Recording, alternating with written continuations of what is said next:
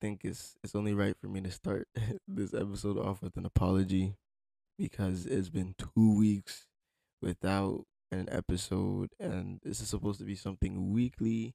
But sometimes life just throws you off course, and you just have to find a way to come back on course. So, yes, I apologize for leaving everybody hanging for the last 2 weeks. I got very, very, very sick to the point where I couldn't even get out of my bed. And I was like, oh my gosh, what am I going to do about the episode for today or for this week? I thought I could still pull it off because I started feeling sick on Wednesday. And I was like, maybe by Saturday I'll feel a little better. Nope, that's not what happened. So I just had to postpone it. Then the following week, I had to go home and see family. I still wasn't feeling well. So I was like, we're going to have to postpone it again. But we're back again. By His grace, I'm fine. And I'm able to record again. So it's all good. You just have to remember that sometimes life just, or God has His own plan for you. You can't really just decide on, like, a fixed schedule. Like, obviously, you want to plan your life ahead, but it's obviously not going to go that way entirely. You may think that, oh, down the week, I'll do this and do that. And then something else can just throw you off course. So, yeah. Right now is Halloween weekend. I don't really celebrate Halloween, so I'm sitting here counting down till November 1st so I can hang up my decorations and play all I want for Christmas. I love Christmas so much, and I just, I don't have anything against Halloween. It's just Christmas is so much better. But it's all good. We move. Life goes. Actually, hold on. Speaking of the phrase "we move," I'm sorry to just interrupt like that.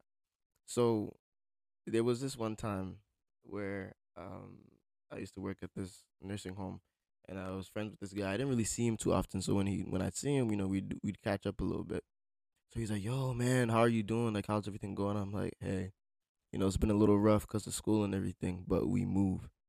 And he's like, "You moved?" And I'm like, "No, we moved." He was like, "So you moved?" And I'm like, "No, no, we moved." So he didn't understand what I meant by "we moved," kind of in the sense of like life goes on. And I found that really funny because he's like, "You moved? You moved?" I'm like, "No, we moved." And it didn't really hit me that he didn't that he didn't understand what I meant because he probably doesn't use that phrase. Like, Charlie, we move, or like life goes on. That's not a phrase everybody uses. And I was white. So it's like, why did I just expect him to to automatically know what I meant by that? But welcome to the worldwide podcast where we have uncomfortable conversations regarding you, me, and the well being of the world. Oh, I've missed you guys. Welcome back. Welcome back. But as you can see by the episode title, for the what? You've got to think really, really deep. This should be like a worldwide trivia question. If you know worldwide, you know the answer to this question. For the what? Shout out to Bo, because Bo would be like, for that yang. That's for the what entry. But the answer to that question is for the culture. So this summer we released our obviously summer collection titled For the Culture. And the purpose for this collection was to recognize, the great things that our ancestors, behind us brought us in the culture, and like how we've kind of like strayed away from these teachings. So the purpose of that drop was to recognize what they've done, but then also like reclaim this phrase that everybody's using and like put an actual meaning behind it. Because if you see like somebody at a cultural event or something that displays their culture, they'll take a snap and then they'll caption for the culture, and it's like, okay, what do you mean by that? And I feel like there's a lot of things we do as this new generation, or like even like as the diaspora as a whole. There's a lot of things we do that we don't understand, or there's certain aspects of our culture that we take part in that we don't really understand. So my whole purpose was like, for the culture. Okay, yes, it's for the culture, but why is it for the culture? Or why does your culture do this? Like, take time to like really understand, what's being done and why it's being done. So if you follow us on IG, if you don't, please do so.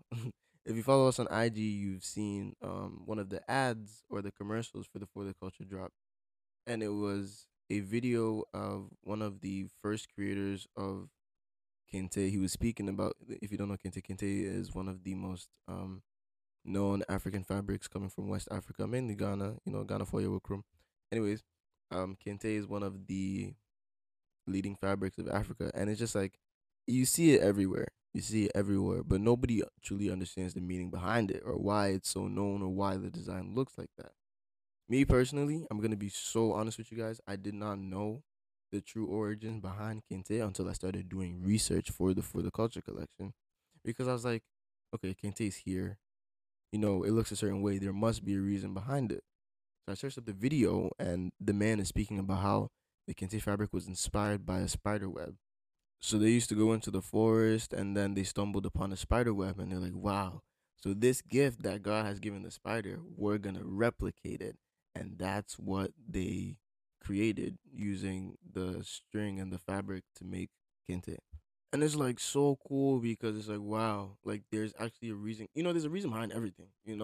But it's like we wear this fabric. There's even fake versions of the fabric out, but nobody really understands why it looks the way it does. Like, obviously, like for me, right? When I look at a painting, I'm like, okay, the artist put this little dot here for a reason. Like, there's a reason why that's there. Maybe it was an accident, but the artist put it there for a specific reason, right? But we don't know that. We don't know. We just look at the art and, you know, kind of formulate our own idea of what it's supposed to be or what it's supposed to mean. Like in one of my classes for my senior year in IB Lit, shout out to Mr. G, we like did a lot of analysis. And sitting next to my friend, I have Ryan on my left, I have Esso on my right, and somehow, some way, everybody was able to come up with their own different analysis. Like we have to analyze the text, and Ryan will think of one thing different, Esso will think of one thing different, and then I just have my own different idea. And it's like based off of your perspectives or your biases in life or just what you've seen or what you've taken time to like read and understand, you'll come up with your own idea of what it means to you.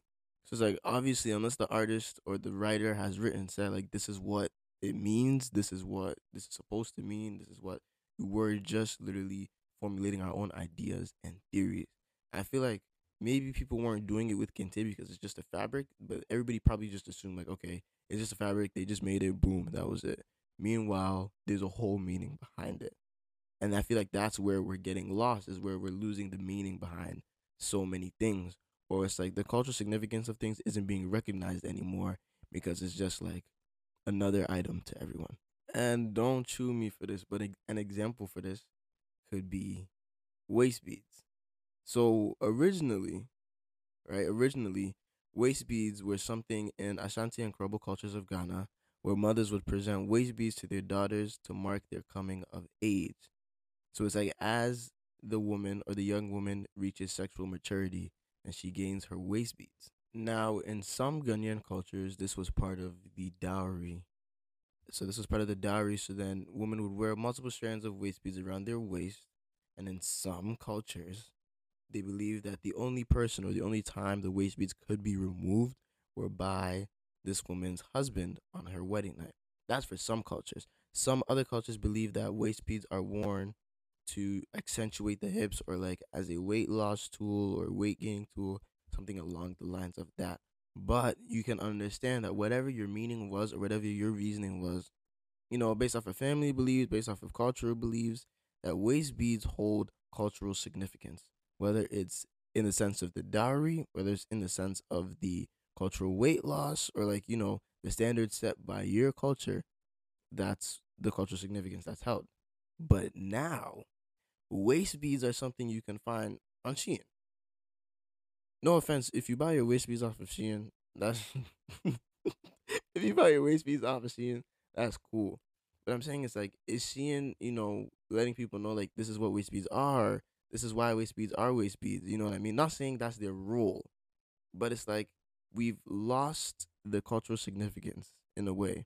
There's a lot of small businesses that sell waist beads, and some of them do deliver the message. Some of them would tell the message that waist beads accentuate or waist beads promote femininity. I hope I said that correctly. But yes, there's many businesses, even some I know, that promote femininity or just like, the empowerment of women as a whole.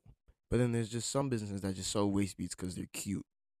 That's the difference. And that's what I'm saying is like the entire purpose of the For the Culture Drop was to recognize that we're losing some of the facts that we need to recognize our culture.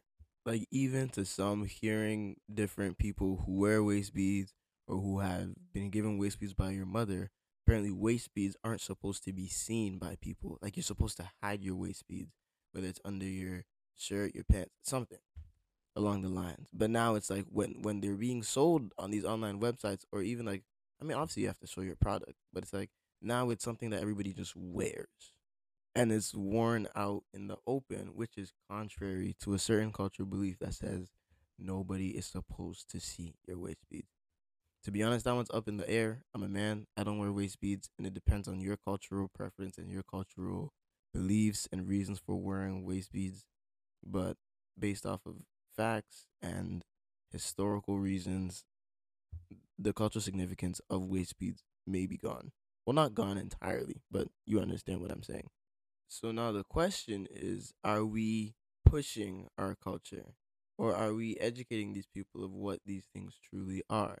Because it's like somebody can say, "Hey man, I love that fabric y'all use in your culture, the kente fabric, like that's really beautiful." It's like, "Oh, thanks." And you leave it at that. Nah, explain the meaning behind the beautiful fabric.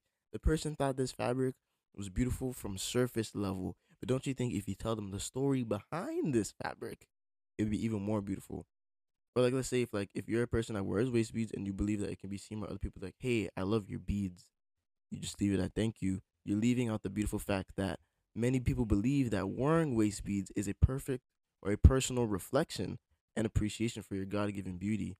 Or you can say it's just a weight loss tool. Or you can just say like this is part of my country's dowry, or this is like what we believe. I think one thing we can all agree on is the many cultures of the world is what makes the world beautiful. Like being able to see something and be like, hey, that's really beautiful. And although you may not understand it, you understand that it means so much to someone. And appreciating it without disrespecting it is what really makes everything so beautiful. There's so many countries all over the world, and they all participate in so many different traditions, customs, and norms, and you don't understand them. So it honestly takes an effort for us to go out of our way and try to understand why people do these things or wear these things, rather than just making assumptions like, oh, maybe she's just wearing waist beads because they're cute. No, no, no, no, no, no, no. That's not how it works. A little personal connection to this. Many people have probably heard me talk about this story before, but looking at culture from the lens of a black person, right? I am a waver, so I wear a do rag, but there seems to be some type of stereotypic addition to what a do rag is. And that's not even just outside of the community, but that's inside the community too. So do rags are essentially a very cultural, significant, headpiece or item to the black community. Very much as a bonnet is, as much as a pick is, and as much as, let's say, wave gel is. Sure. Or like many other hair products you can think of that are very significant to the black community, black culture, because of, the task of being able to take care of our hair, no matter how hard it actually is.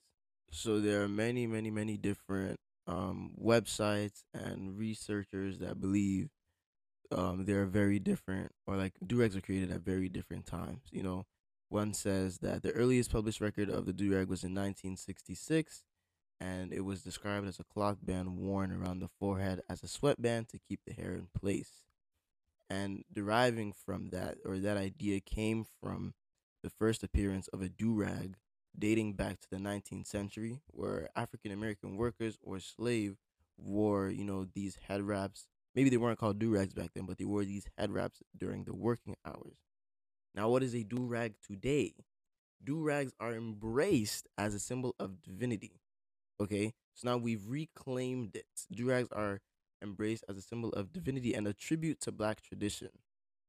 So that's what hold the culture. That's what holds the cultural significance. That we've reclaimed something with a dark past, a dark memory, and made it something beautiful. Because now there's velvet durags, the silk durags. Like, how many different durags are, and we've styled it and created it into something beautiful to fashion. If you can put on a good fit with a durag, you're him or you're her. Like, it's not something easy to do, but we've turned it into something beautiful.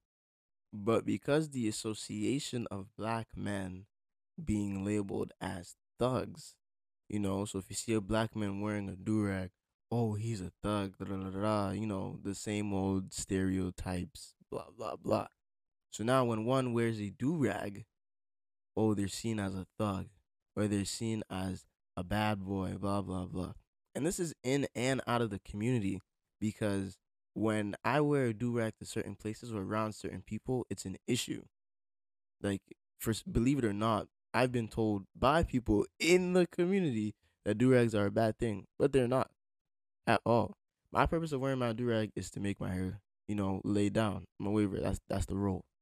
But somehow, some way, the assumption of gang members or thugs, like, I'm sorry for the mimicking voices, but that, like, speaking about this at times makes me angry because I've been told, like, oh, you're not supposed to wear that do rag in school because of gang members and da da da da. I'm like, that's not why I wear this.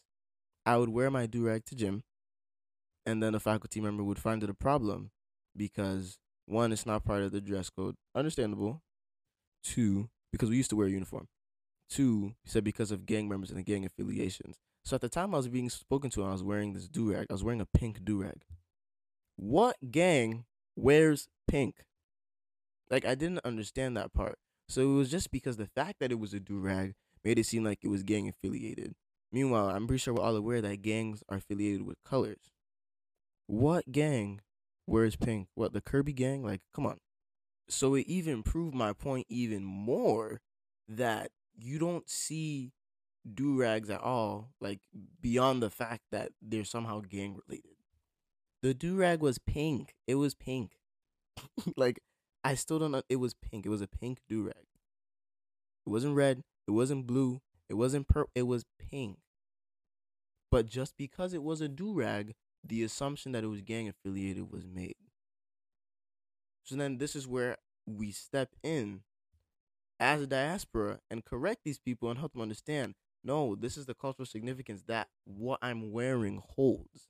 This is why I wear it, because of the cultural reasons behind it, not because of your ignorant assumptions. So I went through, wrote this person a nice email. I explained it to them. God knows if they understand it or if they understood it, but now they understand and know that it's not gang affiliated, or now they have that idea in their head. They can still have their assumptions, or they can still believe it's gang affiliated. But now it's in their head that somebody they confronted and made it seem like they knew about this topic told them otherwise. I feel like this is what we should be doing in a sense when people don't understand our culture. You have the right to be angry, but you don't have the right to be angry and not explain to the person. Like, maybe you can be like, I don't owe this person an explanation. But now, with your anger, explain to the person, like, hey, this is why I'm mad, because you're not recognizing how much weight this holds to me and my people. Like, I'm sorry, but if, like, there was this trend where, like, young white boys would wear do rags, that used to make me very, very mad, because you don't need to wear a do rag. You don't need to wear a do rag, not because you're white. I mean, yeah, that too, but because your hair is perfectly fine. It's laid down. You wake up, you run your fingers through it, and that's it. But I have to go through an entire process even before I could wear my do rag to make my hair look somewhat as good, or even to fit the standards of what tamed hair looks like. So it would make me mad because you're not understanding why I wear it. You think I just wear it for fashion. No, it's not just for fashion. It's to lay down my hair that can sometimes be hard to handle. That's what made me mad. You're just wearing it to wear it. The cultural significance is lost when one who doesn't understand just wears the item to wear it. So in another connection, around prom season at school, some of the black girls would wear bonnets. People call these shower caps. No, they're not shower caps because I don't take my silk bonnet into the shower. Obviously not. Do you not see the material? Like, I'm sorry. I think I'm getting a little too mad about this because this is something, like, on a personal level I can relate to. But the cultural significance of stuff is being lost. Whether if it's even just from beads on a string, which, intensely downplays what waist beads are, or fabric, or even to, like, a type of music, or a certain, like, tradition or ritual or custom. If people don't understand it to the extent they must, it is just blatant disrespect. So, like I end every episode with, I'm going to ask you this: how will you elevate your culture? How will you let people know about your culture? Like, in a sense, do you believe we're straying away from the culture? Or in a way, we're forgetting about the culture? Like, do you believe the traditions you see in your culture today are going to be left behind with the next one. I think your kids and their kids, are they still going to be able to do these things? Are they going to do these things with the understanding and the meaning behind it? So, as the purpose of the For the Culture drop that came out this summer, how are you going to elevate your culture? Or how are you going to put your culture on the map? Or how are you going to help people understand why your culture is the way it is? Like we say all the time, represent the place you love, represent who you are. Help people understand why you love the place you love. Don't be shy of who you are or where you're from. Be proud of it behind it and help people understand why you're so proud of being from here or there or anywhere as a whole. Elevate your culture and be proud of who you are and allow people to understand why things are the way they are for you.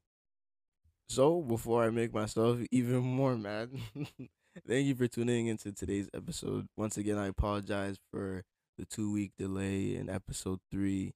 Once again, life takes its own course at times. But once again, thank you for tuning in. If you haven't already, please check out episode 1 and episode 2 for all updates just in case episodes are canceled, episodes are postponed, or even if there's going to be an extra episode in the week. Follow us on Instagram, Worldwide Designs, WRLDWIDE.designs. I don't know how I almost misspelled my own company's Instagram, but follow us on Instagram for all updates. And we recently just dropped our breast cancer collection. The Represent hoodies are back with a little twist with the breast cancer ribbon on the wrist. So 25% of proceeds go to Living Beyond Breast Cancer, which connects all breast cancer patients or those who are diagnosed with breast cancer with the information and resources they need. So it's a win-win because you are donating, but then you're also getting a really fire hoodie at the same time. So please link in bio, worldwidedesigns.myshopify.com. Go buy a Represent hoodie and do something good for the community. You're donating to a great foundation. So once again, thank you all for tuning in. The Worldwide team sends you love, peace, and goodness throughout your entire weekend and week. Thank you very much for tuning in. My name is Nana Say Pong. Goodbye.